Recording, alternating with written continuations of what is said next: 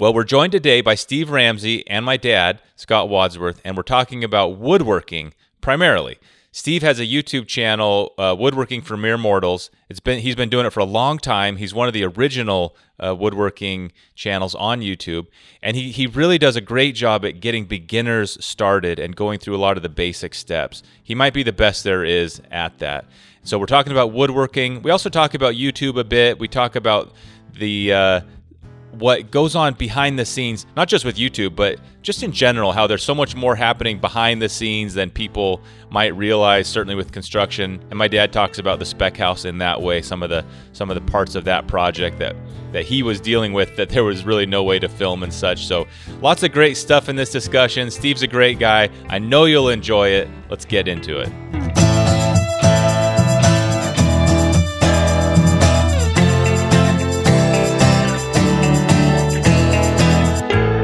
First off, thanks for taking the time to come and join us. It feels like you're the godfather of YouTube craftsmanship, one of the true originals. You've been doing it for a long time. And somehow I never got the message of what you did before you started making YouTube content. So could you start with that for us?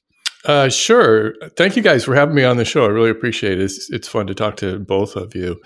And yeah, I started woodworking actually. If you want to go way back, I started when I was 12 years old working with my dad. I think that's kind of a common way a lot of people get into it. But before I was doing woodworking full time, this is jumping way ahead. I was a graphic designer before I got into YouTube. YouTube was just kind of a way of expanding my woodworking, really, because it kind of kept me on a schedule and allowed me to turn what I was doing on the weekends into a full-time gig. Wow. So what kind of graphic design?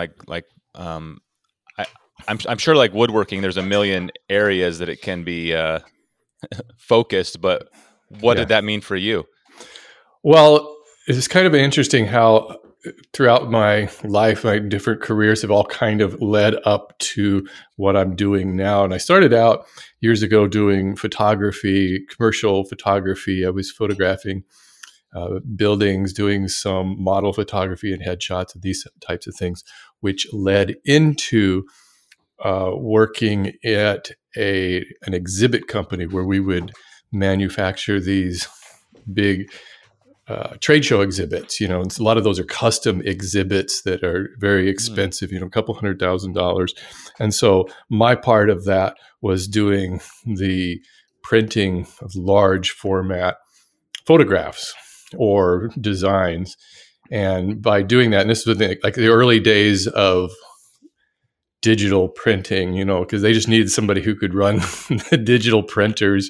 I'd already been doing, traditional photography processing and developing, but they're like, hey, we need somebody to do the digital work. And I was like, yeah, I got a computer. I know a little bit about it. I'll give it a shot. It's like mid 90s. And so I just kind of fell into that job. But along that way, I was able to learn how digital files work and graphic files are put together by just kind of taking them apart and printing them. So eventually, I was able to learn other parts of that business also, which involved a lot of woodworking to build these trade show exhibits. So it was like kind of interesting how those things all came together. And it was at some point right around 1997 that I decided, I could probably do this graphic design stuff and design these things on my own. So I left that company, took a couple of clients with me. The company wasn't very happy about that, but it got me started. And so years of doing graphic design work until the around 2008 or so, and like the whole economy started tanking, and I was losing clients who had either were outsourcing or were just starting to do the work in-house rather than outsourcing this type of work just to try to save some money. So it was right around that same time that I just was on weekends making YouTube videos. And so the things sort of overlapped there, and it was fun because I was able to use some of the photography skills I had. I was able to use the design skills and bring those into that YouTube channel. And then it just became just kind of a natural transition to, at one point, YouTube was paying money to creators, and I was starting to earn more money from that than I was my dwindling graphic design business. So it was interesting. It seems like today there's a lot of people have this moment where like, I quit my job and I'm doing YouTube. And for me, there was a long overlap of a few years there.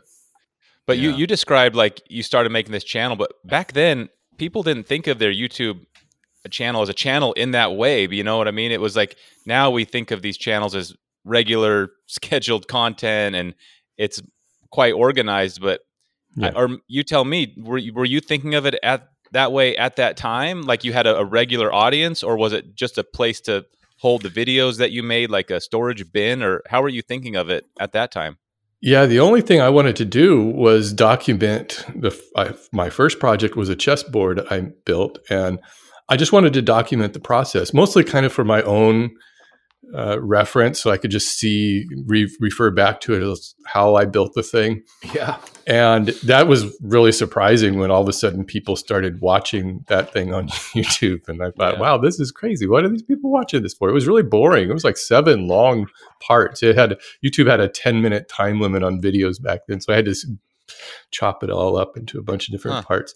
But there weren't a lot of guys in woodworking. There was really just a couple of us. There was Mark Spagnuolo, the Wood Whisperer, and me and Frank Howarth, and a couple other people who were kind of just dabbling in just posting what we were doing. So it was easy to get started. Weren't a lot of people watching the videos back then. There weren't very many people on there.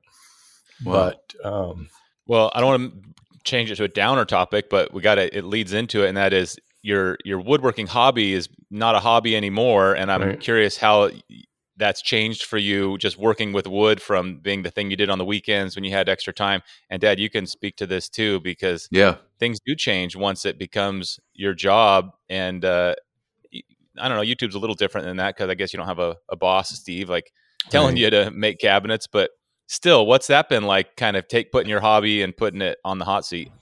Well, I think that there's a big misconception, not that it's not true for some people, but a lot of people think, once you start turning a hobby into a career, you're going to start to hate that hobby. And I kind of think that that's people who have probably never tried to make that hobby into a career, because my experience has been the opposite. I enjoy woodworking all the more since I turned it into a full-time job.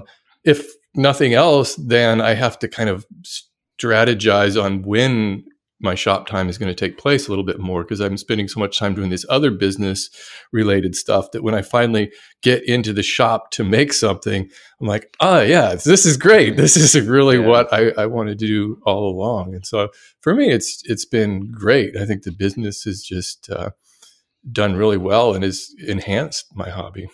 That is very non-typical, at least. That sounds non-typical compared to, like you mentioned, a lot of people think of it differently. And my first sort of exposure to that was with music. So I kind of played at a semi-professional level for a short. I guess if you're paid for something, you're doing it professionally, right? So by that definition, I played professionally with some teenagers for a while. And then I walked away from it, and I've just played music for fun and with my family all these years.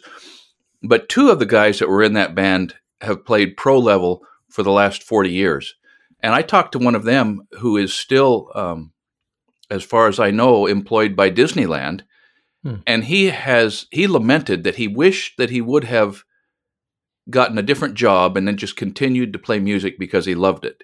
Because now his music has been the thing that he's done, 40 or 50 or 60 hours a week. And he's had to find other creative outlets because the music's kind of in a corporate music model. The creativity becomes something that the management maybe doesn't necessarily appreciate or want to pay for. They just want a saleable commodity. And so I'm kind of putting words in his mouth a little bit. But so his experience was different, and that's neat that you still enjoy. That you still feel like woodworking can be a creative outlet and a relaxation, even though it has become sort of the elephant in the living room with your new business and career. That's non-typical, Steve. Good job. Yeah, probably. And it also, I think, I do have to measure the demands of what people want to see with that. So it's a little bit different in that I can't just willy-nilly make, whatever my whim is. I mean, I can, but I won't. It won't do much for the business. So I have to take those things into consideration. But I actually enjoy doing that because it just gives me much more of a focus. That's interesting. Nate, let me jump in. Let me rewind the tape that you talked about. The first thing, your chessboard, you were filming it as a way to sort of create a record of what you did. Right. So I encounter all the time, and my friend and blacksmith mentor, Cy Swan, laments all the time that he may have made something, or I have made something 2 or 3 or 5 or 10 years ago. And when I decide to make another one, I see what I did and I can pick it up and roll it around in my hands, but I can't quite remember how I did it. Isn't that funny? Is that the same for you? That the creativity of solving the problem in the moment is not recorded for us somehow? I don't get that.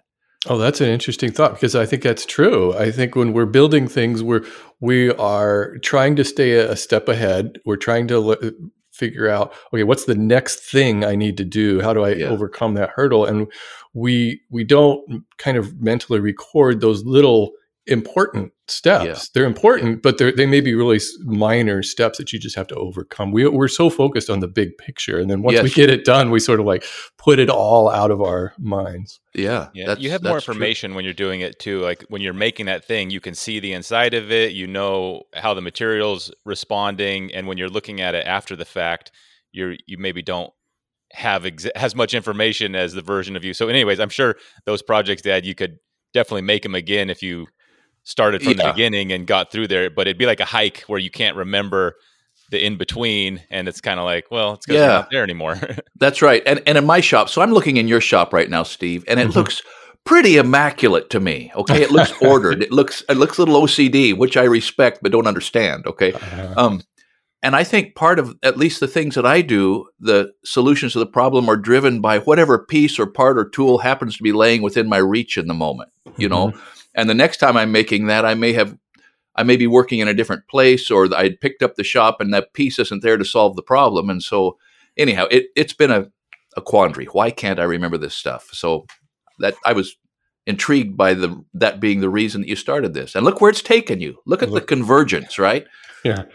Yeah, and about my shop too, by the way, this, for one thing, it's also a studio, so I have to kind of keep that in mind. So I've got white walls to help with the lighting and that sort of thing. But,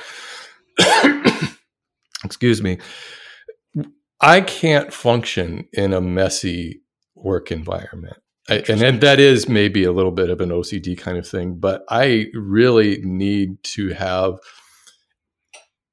the tools I need and the materials I need within reach, and I know where they are. And that, more importantly, tools and materials that I don't use, that I haven't used in a long time, to get rid of them because they're taking up space, not just in my shop, but in my brain. And it's just more clutter that takes up the space. I recently cleared out, for example, I put into storage my lathe, even though a lathe it's fun to turn on, but I just don't have the space for it in my shop when I'm only using it maybe once a year at best. And so if I ever need to, turn a few table legs, I'll get it out of storage and just bring it back here and use it. So it's just, I like to have more of a minimalist approach to woodworking these days. Oh, that's cool. Interesting. Go ahead, Nate. You've got something to say about this, I know. Well, yeah, a little bit, but maybe you can just lay that in, Steve, to my next question, which is, and you can speak personally as well as I feel like you're a good spokesman for YouTube woodworking in general due to your podcast and stuff, which we'll talk about. But anyways, what is your like favorite thing to make? What would you be making if you didn't have to record it? Number one. Number two, are there trends and types of things you're seeing people make, over time that are fun? I enjoy following trends myself, and there's a reason why things, get exciting because they might be kind of new. Like, anyways, you can answer it, but what kind of things do you like to make? And also, what were people making back then a lot? What are people making now a lot? And what are you thinking about making, even if you don't have the time for it right now? Well, there's always trends in woodworking, and you probably know right now there's two super hot trends, and that is live edge woodworking and epoxy woodworking, and blending the two of them to make large epoxy desks and tables with wood. And I haven't done any of that because, and this kind of gets back to earlier, I got to keep my audience in mind. So it does kind of hold me back to doing those types of things, but I'm not that interested in doing it in general. My focus personally, even before I started woodworking, was just to make furniture for the house because I enjoyed doing it. It was fun to tackle a coffee table, an end table, dining tables, knickknacks, like spice racks. These kinds of things have always interested me. And in the earlier days of YouTube, those were the kind of projects that I would put on my channel. It would be things that I would need for my house, and they would do really well on YouTube. Today, there's thousands of people making these types of projects. So that sort of environment is saturated. So the trendier projects are the ones that sort of rise to the top these days, or the really big and massive projects. And so right now I'm kind of in this, my channel has always been in kind of a transitional phase for the last 14 years. I'm constantly kind of changing to whatever the demands are of YouTube and what the demands are of my audience. But I actually enjoy doing that. I think that that's a really interesting challenge to face, to stay within the parameters of a channel that's focused on beginning woodworkers. And remember, that's my key audience. People aren't looking to my channel to see me do, route CNC shapes or these types of things. They're looking to get into woodworking from the very start and just need a resource for that. So everything I do is kind of focused around that narrative, which I actually enjoy doing a lot. Yeah, that's really neat. Which links up well with keeping a relatively basic or minimal tool setup in the shop, because that's probably what beginners have. So are you thinking about that they're kind of seeing the more standard tools in your shop, and that kind of gives them, the feeling like that they can do that also? Is that absolutely. That's part of the, if I dare say, part of the brand is to keep that in mind. So I try to keep the affordable tools. I try to not get the higher end brands. I try to use the same tools I've used for years, because I think people are obsessed with upgrading tools constantly when you don't really need to. A tool, for the most part, tools haven't changed a lot over the years. It's a motor with something that spins. And so if you got a tool that works for you, and if you're using it on weekends as a hobbyist, there's no reason you need to keep changing these tools around. So, can we all just pause and say a giant amen? Yeah, I mean, there's so much wisdom in that. I often think of the tool manufacturers, bless their hearts.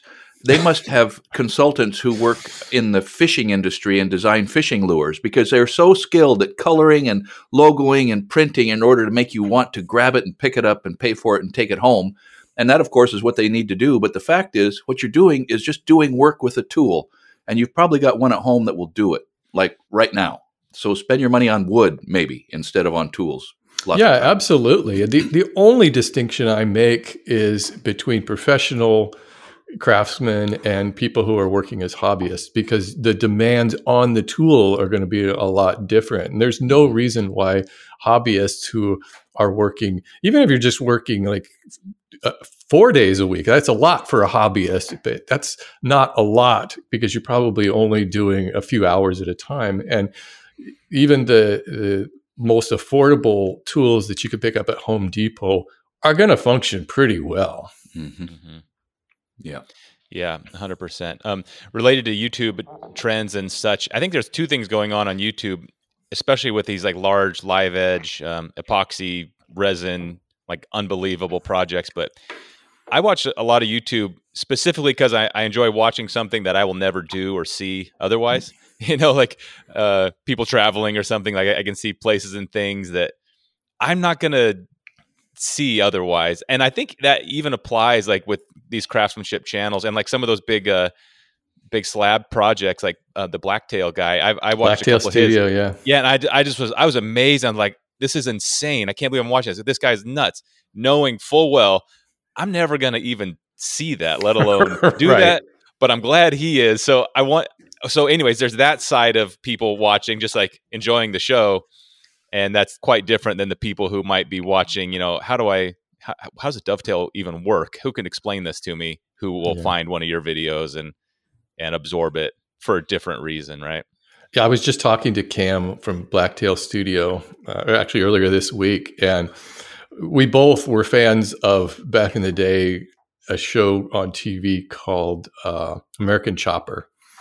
And it was these guys who would build motorcycles, custom motorcycles. And I'm like, I have never built a motorcycle in my life. I've never ridden a motorcycle in my life. But man, it was fun to watch these guys do that. And you just get drawn into that, just to watch guys like using machines you haven't seen before. They're bending metal, they're shaping things. And so there's a lot to that. And I think that's definitely a YouTube trend, is the lean back experience, just to watch people do things. I don't think YouTube is a particularly good platform for step-by-step instruction. I mean, it can be, but not if that's something you want to make a living on YouTube doing. You're not going to get that many people, because it's a very small audience of people who really want to pick up some tools and build. Mm-hmm. Wow. So I got a couple questions. So right now, today, like for the last 3 hours this morning, I've been out doing a pretty massive shop renovation to make my woodworking area better. We have almost not shown our friends on YouTube my woodworking area because it's just so rough. I've just used it in conjunction with my contracting, which has primarily been structures.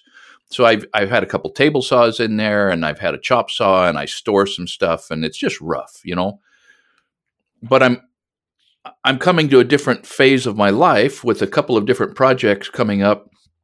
I found some white oak trees, really nice white oak trees, and I cut them down and made videos and had a sawmill cut them. And so in June, I'm going to get about 3,500 board feet back of CVG white oak. Really, really nice.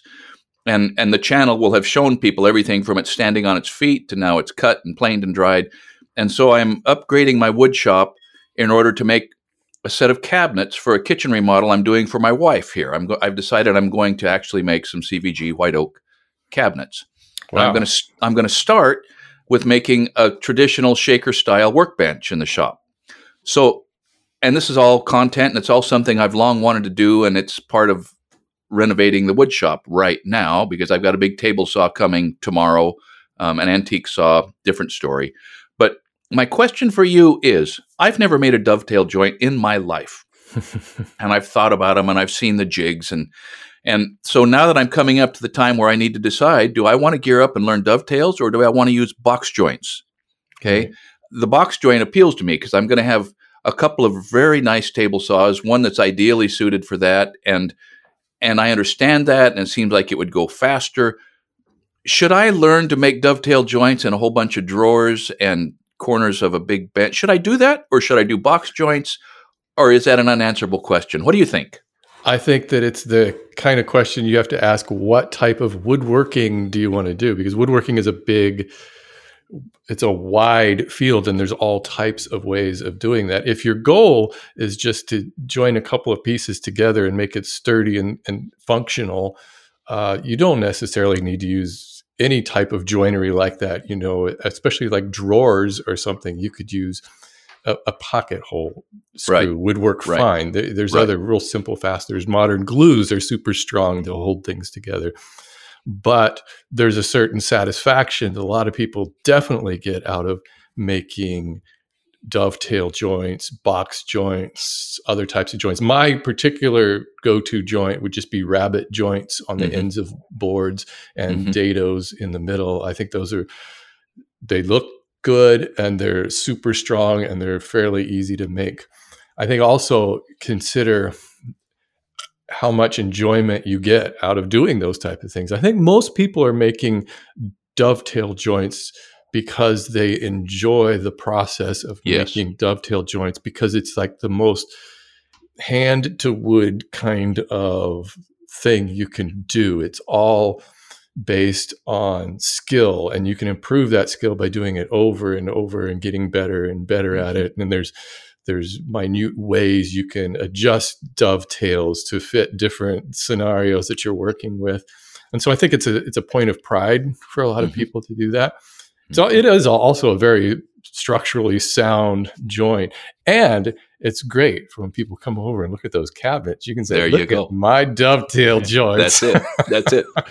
And the other part of my calculation is I've got grandsons. I have grandsons that are rapidly getting big enough to be in the shop, and so I'm thinking, well, what would it be that I would want to introduce them to as they watch me do it? And more I'm kind of leaning to the box joint, because I can teach these grandsons to do a box joint, and number one, I can figure it out, and then I can teach them, and they'll get that satisfaction, and then maybe it'll leave room for them to move forward. I don't know, but that's what I'm wrestling with. Well, I've made both types of joints, and it's been years since I've cut a dovetail joint, and I've done them two different ways: hand cut dovetails and using a router and a dovetail jig that you can buy. And almost everybody I've talked to, and my opinion is also the same, that it's just easier to do them by hand than to try to fool with those jigs. Those jigs can be really frustrating. And I swear, every time I used that thing, I would have to get out the manual and relearn the whole thing, because it was just so confusing. And I didn't allow me the kind of freedom I would have by hand cutting those dovetails. But it can be very, that makes sense. The learning curve, though, is different on the hand cut. vertical, man. Yeah. Steve, you've taught a lot of people, I know, like through courses and indirectly, but you really have a lot of graduates, let's say, people who you've helped pick up woodworking. Have you taken away, and what do you think is the biggest barrier that is keeping a lot of people from starting? So maybe from your past students, what is it that keeps the common man who wants to do woodworking, who's watching it on YouTube, from actually doing it? Or is there one thing? Well, I think there's a couple of things. First, they don't think that they have the time to do it, because I think a lot of people are of the assumption that, well, woodworking is going to take years of, tedious practice to just get to the point where I can just build a simple box or something like that. And with modern power tools, and my courses are focused on power tool woodworking, because that's what most people today are interested in. And I consider that as sort of the new traditional woodworking is power tool woodworking. But with that, you can get up to speed pretty quick and build some projects without a whole lot of learning involved. And the other thing, I think there's a misconception that you're going to have a lot of space too, because we see this a lot, especially on YouTube, if guys have these really, really big shops, and you really don't need all of that space. I like to talk about when we lived in San Francisco for 10 years, and I would just haul tools up to the roof of our apartment building, and I would put an extension cord through our window up there. And I was able to build a circular saw, jigsaw, drills, and just build some really cool stuff up there. So it doesn't take a lot of space. And then the last thing I think that people are afraid of is that it's just going to cost you a lot of money. I'll get comments on, I've got the most basic set of tools in my shop, but sometimes people will come in who don't really know a lot about it, and they'll say, well, that's easy for you to do with $100,000 worth of tools there. I'm like, well, that's not true. It's this very affordable. Yeah, that's the comment they just throw at every woodworker, but they threw at the wrong guy this time. There are guys with $100,000 worth of tools and much more, but not here. Yeah, that makes sense. It's got to be. I've experienced it in other areas, but when someone starts and learns something that they never thought they could, just that feeling, you probably get kind of energized hearing from your students and people who maybe had a lot of those concerns and finally just kind of dig in, and next thing they know, they it's made fantastic. A box or there is no better feeling that I've gotten from the feedback I've received from people who have learned woodworking directly from my courses. It's much better even than the comments I receive from YouTube, is just because these people are really focused on what they're wanting to do. And I'll hear from them all the time. They're like, wow, I had really never held a hammer before in my life, and now I've made a coffee table. Some people have even gone on and are making things that they're selling on Etsy or at crafts fairs. And so they're actually turning this into some income, which is just so cool to see. Yeah. I for a lot of years, I would see people selling like a course or something online, and my instinct was always, well, I guarantee you that information is on YouTube, and so I'm just going to go find it there and save myself the money. And that's certainly true. And then I purchased a few courses around actually our channel for how to solve like computer problems and design problems and things like that. And we've since made a course, and so I can speak to it from behind the scenes also. But it is so different when you're not trying to like keep somebody's attention with YouTube. Like, we got to get to the point. We can't, when you're not balancing like how much detail for the common man, and the person wants like the real deep dive because they paid a few bucks for it. You get such better instruction. And so I haven't taken your woodworking course, but like I said, I've taken other courses. And for anybody who's wrestling with that question, like, all the information is on YouTube. It certainly is, but you got to really filter through a lot of, I don't know, just time to get to like the part you actually need in the right order. And so I could see you having students who are kind of like, wow, that was the, yeah, it's very scattered. I'm sure you're aware of that with your blacksmith course, that just being able to do it in a structured manner, that it's like, okay, you don't have to be searching all over YouTube to learn how to learn some blacksmith skills. I'm going to show you exactly step by step how to get through it. And I think that appeals to a lot of people. Yeah. Have you built oh, go ahead, Dan. Because like you mentioned, a lot of people have sort of created these barriers. They build up psychological barriers, and they think, well, I just can't do that. And just the act of getting a hold of a course breaks down a lot of those barriers. I mean, if a person just takes that step, and of course, at some level, what I'm doing right now is advertising for our courses, right?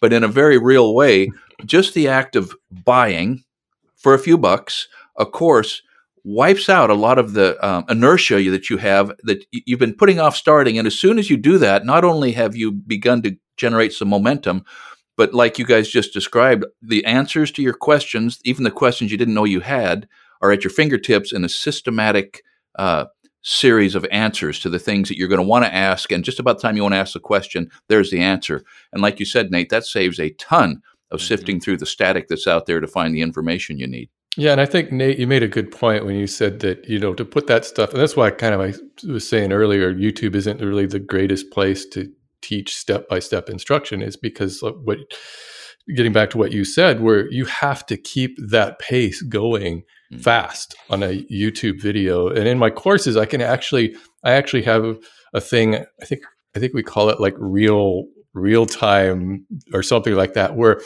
there's certain procedures like cutting a certain type of a cut on a table saw or something, where I think it's valuable to see how long that actually takes and how the actual feed rate that you should be putting that board through. And these are all kind of things that may be a 45-second shot of just putting wood through a table saw. Yep. Which you can't do that on YouTube. Nobody wants to watch a 45-second shot of sawing a board. But I think that kind of stuff is important to show people that it's not all high speed, and you got to take your time on certain things. Yeah, that's one of the things you definitely learn when you're in someone's shop and you see them do a cut, like the like in a table saw. Maybe they pause for, I don't know, a little while to like resituate or walk around the saw, and they like take their coat or put, I don't know, whatever it is.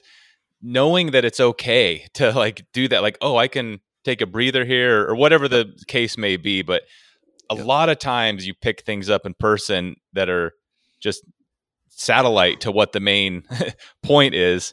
And so, in a high speed edit, those things are definitely toast. And so all of this is so right on, and it includes the sound of what's happening in the shop. Right. You need to be able to hear what it sounds like when your table saw is starting to labor.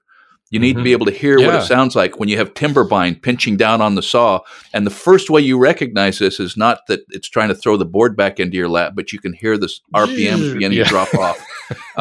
You need to, and so there's no other way but to have it in real time, so you're seeing the feed rate and hearing the sound of a well-tuned sharp saw. So I couldn't agree more. It's really important. I think a lot of people don't understand really what until you're doing it, what shop time spent in your workshop is really like, because if you're only seeing a few minutes on YouTube videos, you think it's all build it, build. Mm-hmm. You know, a lot of my time is just standing around, kind of figuring out what I'm going to do next, how I'm going to approach it. It's moving things around. There's a lot of just this mundane stuff that happens, or even just coming out first thing in the morning with a cup of coffee and thinking about what I'm going to do. All of that kind of makes for a really enjoyable shop experience that's beyond just making those cuts and putting something together. So true. We spend a lot of time looking for tools, which yeah. So you got to get this minimalist shop here. oh, that only hurts because it's true. It's true. Yeah. Oh. Probably no way to film that and make it like helpful for people. So that's a hard one. When you set things down, and like, I just had this thing. Where is it? Yeah. So, exactly. Steve, you don't have any shop gremlins? You don't have any gremlins in your shop that mysteriously move things and put them in hidden places? Yeah. You know, the gremlins that drive me the craziest is when I drop a screw, and for some reason, it's like socks in a dryer. They vanish. I can hear it fall on the floor, and then where'd it go? I don't know. Yeah. I'll find it 15 feet away or something on a later day. I'm like, oh, there's that screw. How did that happen? Is it just supercharged? That's cool. Steve, have you been involved and gotten spread out past woodworking to remodels and construction or metalworking or other areas of craftsmanship that you are interested in, or are you really satisfied just being inside your wood shop working? Yeah, I'm pretty happy with just kind of staying in my lane. It seems to work pretty well. I've dabbled a little bit in other materials, and I've brought those into my channel from time to time, but it's definitely not my focus. Yeah. Okay, I've got a couple technical questions. Okay, so I read it. I don't know where. I don't remember if it was on another YouTube channel. I don't think so. About the tempering process of hardwood in drying, and how inappropriate drying processes can temper hardwood inappropriately and put too much tension in the board. Now, I read it and I wanted to call baloney on that, because I have always just understood it as the tension that exists in the board because of the tension that existed in the tree and the way that it's released according to the orientation of the grain. Slab grain, rift sawn, quarter sawn, vertical grain, and sometimes a board is just timber bound and it will spread, and sometimes it'll pinch. Right. Do you have you learned about, dealt with, or believe that the drying process can increase or reduce tension in the board? I think it probably can to a certain degree, depending on, I think, the speed of that drying process. I know that sometimes kiln dried lumber could dry at different rates throughout the board, and that's kind of the cause of why you get so many of these twisted, warped boards. But I know there's guys who do, cut their own slabs, and they don't put a whole lot of effort into just, you put some sticklers in between all the boards, and you stack them up and wait a couple of years, and they're good to go. And so I have some experience with that. I had a sawmill. I've played with sawmills, and there's a local company that planes and dries, and they have a very specific process of air drying at the rate of about 1 year per inch of board thickness, and then kiln drying. And their product has always been good, but my experience with a sawmill and a table saw is that you can take a green board, and sometimes the tension in a green board, no drying involved, will have that board moving all over the place as it goes through the saw. So anyhow, I was just curious about your take on that. And then the follow-up technical question is, I'm thinking about putting some dust collection in my wood shop. Do you have dust collection, and how much, if you do, how much attention should a guy pay to it? And if not, is a bench brush and a broom and a dustpan and a garbage can enough? What do you think?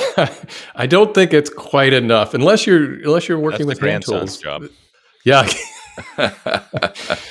If you're working with hand tools, yeah. I mean, I think that's one of the appeals of people who there's pretty large hand tool movement right now of people who just use chisels and saws, hand saws, and these sort of things. And it's very, very safe to just use the broom and a dustpan. But like I said, most of us are probably using power tools. And in my shop, I use a shop vac with a, what do you call those, cyclones attached to it that separates. It's a separator, separate the larger chips. And so I've got like a stand that I move around from tool to tool. And that works great in my shop because I've got lots of air ventilation between the door and the garage door.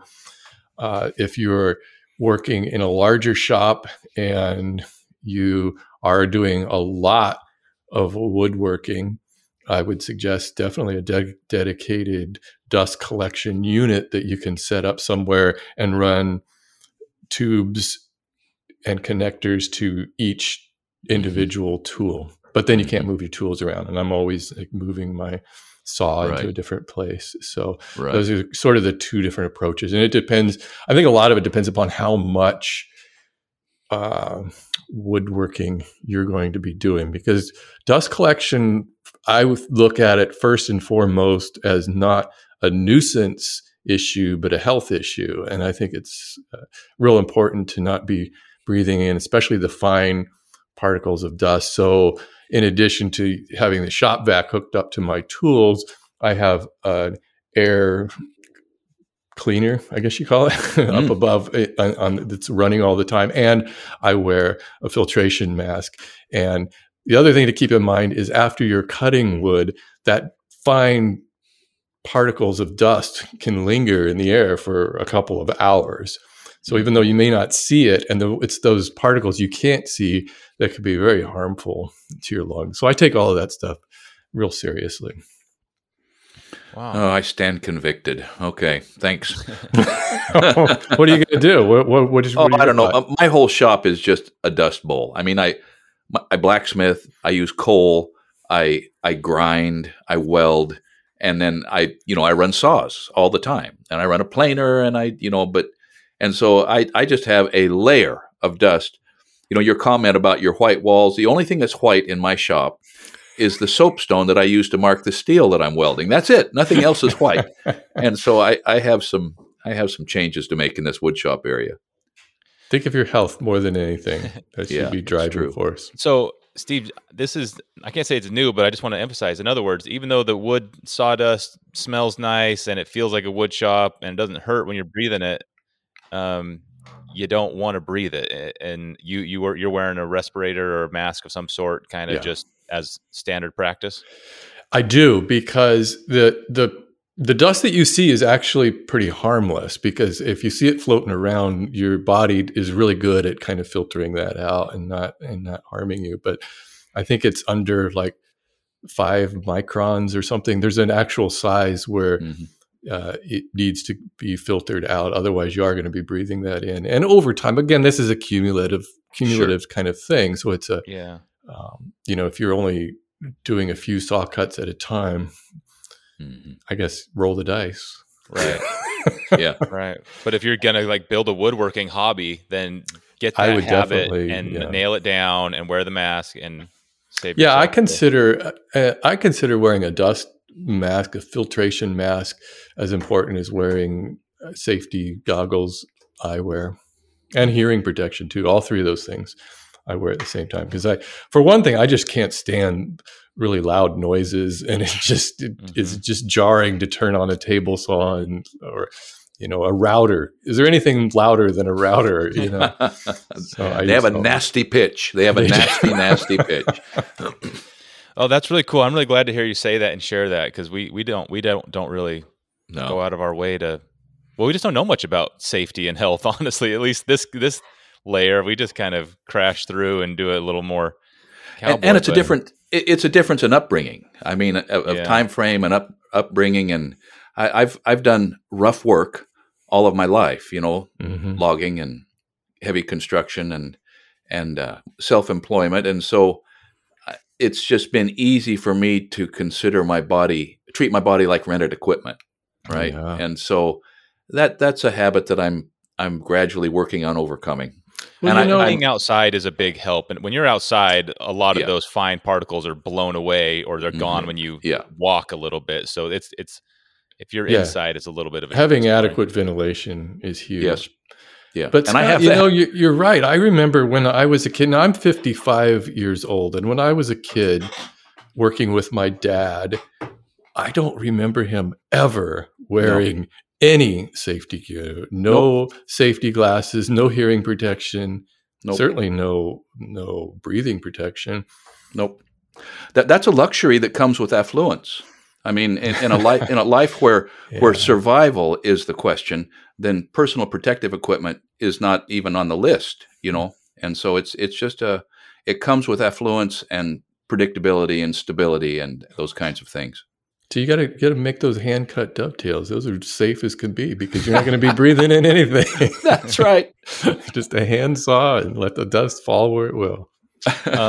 Steve, you've done a great job, and I want to talk about YouTube a little and your podcast and such because you've been doing it long enough, and like you said, it's been felt maybe in flux or transition, and it's been in transition the whole time. And you've done a really good job of sort of adjusting and paying attention and keeping track of what's going on. So first of all, what have you learned from talking to so many other YouTube channels and other woodworking channels over the last couple of years? You have 2 podcasts where you're paying attention to that. Can you just kind of distill what some of the things you've learned from talking to all these folks and what's going on with YouTube? Maybe talk about YouTube as a timeline. What happened? What was the first phase like? Phase 2, phase 3, and where we're at now? And I sort of like to think of YouTube as there was the early years when I started in 2008, where it was just a free for all, and most people were just putting videos on there for fun and just sharing their experiences. And then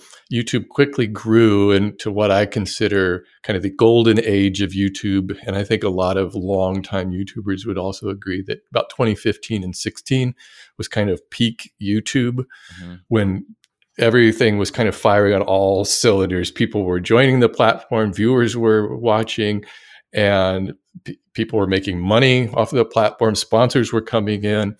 And there was sort of a community of YouTube that YouTubers kind of knew each other in a certain sense and would collaborate and do things together. And today, YouTube is much more, I guess, in a way, corporate, and it's more business focused. And I think people, it's the number one job that kids state they want now is to be a YouTuber. And so people are coming in, and even in the maker DIY, woodworking community, they come in with pretty full game plans from the start. They know how they're going to set up a channel. They have a whole team in place. They've got production. So I think YouTube is starting to look a lot more like television these days. But I think there's still room for people who just want to post projects that they're making, post things they do for fun. So it is a balance there. And for my channel, it's always been, I think part of my job is to stay on top of YouTube trends and what's going on, and with the different types of formats, the different features that YouTube offers, and being willing to experiment with those. Because what happens is if you don't try out the new things, don't experiment with new ways of telling stories on your channel, it will get dry and stale, and people will tune away to something more interesting. And so it's all about evolving and changing. For me, it works well because I can change the channel, let it evolve and grow while still keeping my primary focus and mission to teach beginning woodworkers. So that always kind of keeps it grounded. Yeah. You've done a good job, and like you said, new tools YouTube's putting out, but YouTube Shorts are one of those, and I've enjoyed you making those as well. So I guess the very fact that you started YouTube back in the day, you're kind of wired to try new things and test out platforms and stuff. So that's certainly one you've been testing. And to your point about what I've kind of learned from interviewing so many different YouTubers is that everybody, doesn't matter the channel size, doesn't matter how many followers or how long you've been doing it, everybody shares the same concerns and fears and hesitation about what they're doing. Everybody I've talked to has a little bit of hesitation before pushing that publish button. about, did I forget something? Did I say something wrong? Are people going to call me out on something? Everybody is kind of the same that way. It's really refreshing in a way to talk to people who I think are just huge on this platform, and to hear that they're just doing the exact same thing I'm doing. They just have a bigger audience. It's interesting.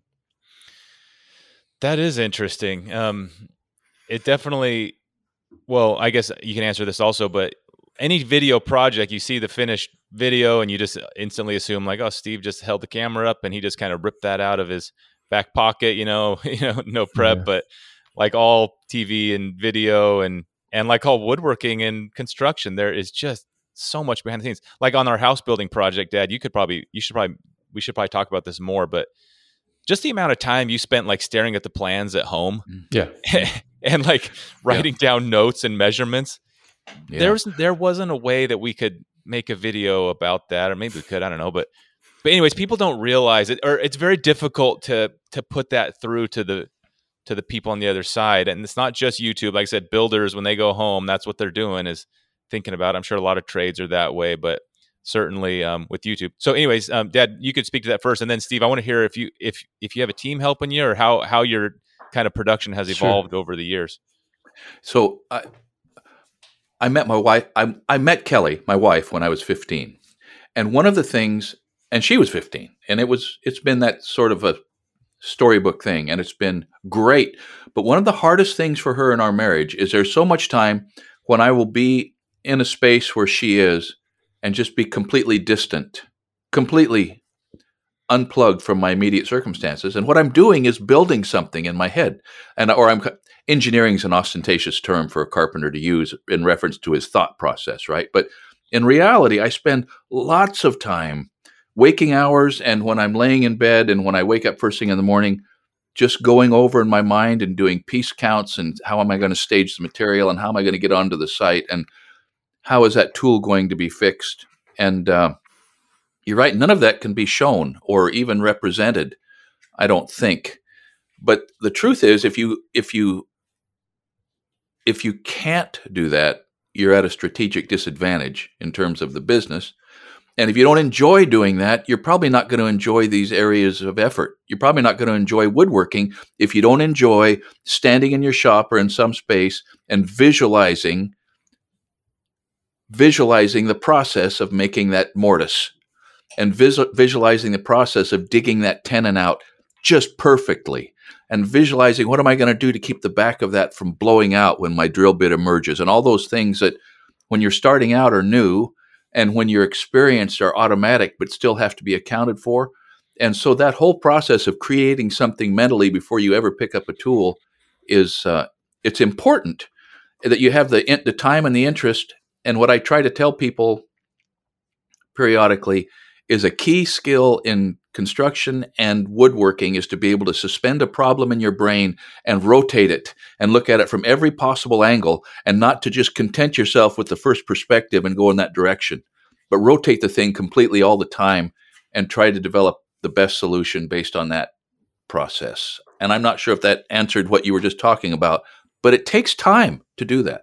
Yeah, I think that's a big part of all building construction maker jobs is thinking, and it's the downtime that's real important to what you're doing. And speaking of YouTube features, they had 360 degree videos a few years back. And I remember thinking about that as like, well, do you sit that up in my shop maybe and do a live stream? But I thought, how boring would that be? Because most of the live stream of me building something is literally standing around, walking from one point to another. Mm-hmm. There's very little highlights of things that are actually happening, which is what you could do with an edited video. That's why most live streams aren't actually showing people making things. It's people talking about what they're making. And I also think that, as with any of these professions, preparation is so much of the work. And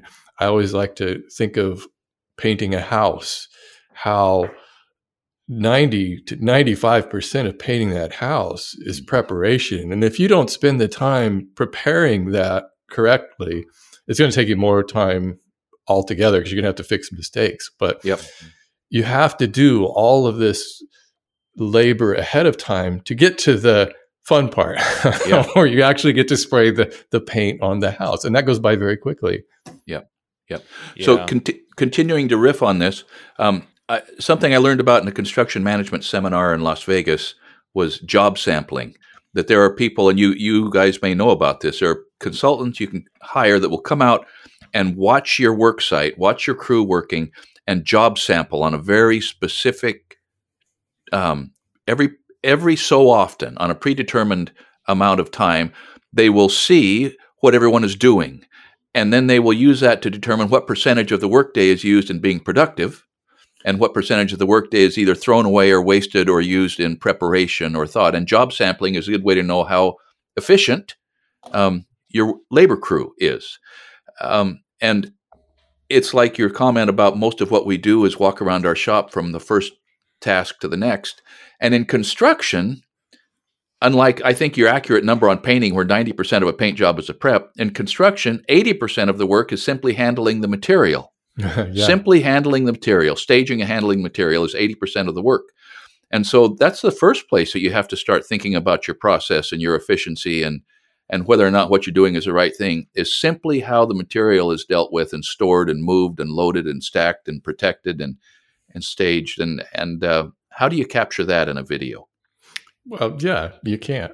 You could do a quick little shot here and there. You can say that, well, a lot of time was spent doing this, but it never conveys really the labor that goes into that. I think in general, in most of the trades, people don't understand how much labor is involved. Yeah. Manual labor, even using power tools in a trade, there's still so much manual labor, if it is just moving materials around or climbing ladders or anything.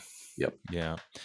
This is the same concept. It's almost like we have to constantly remind ourselves in this day and age where everything is at our fingertips, whether it's information, whether it's ordering products on Amazon that kind of show up instantly.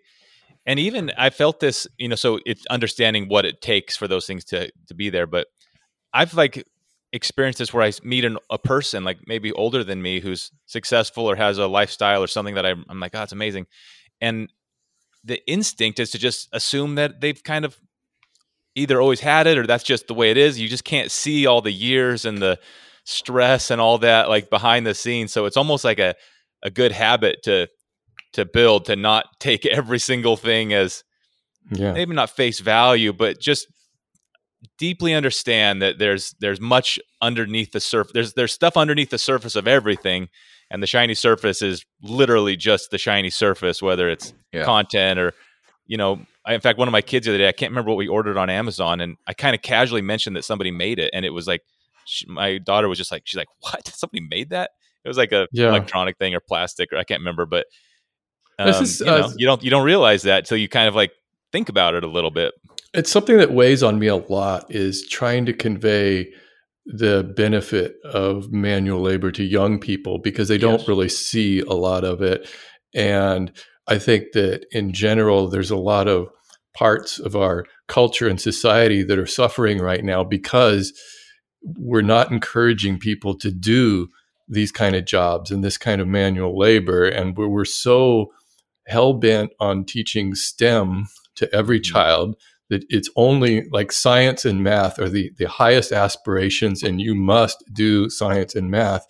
And that we've kind of treating manual jobs and craft jobs and trades as kind of an afterthought. Well, if you don't do good in science or math, I guess you can do one of those jobs. It's like a threat, or do it or else you're going to right. When we should really be encouraging these kind of jobs, especially now because there's more demand than ever for carpenters. Mm-hmm.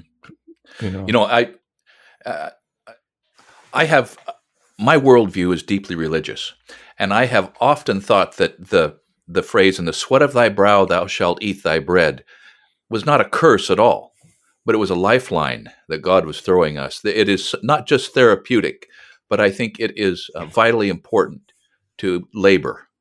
at some point, in some way, on some regular sort of a cycle in life, if you're not laboring, man, there's some big part of who we are as humans that is not developing, or at least is not getting stronger.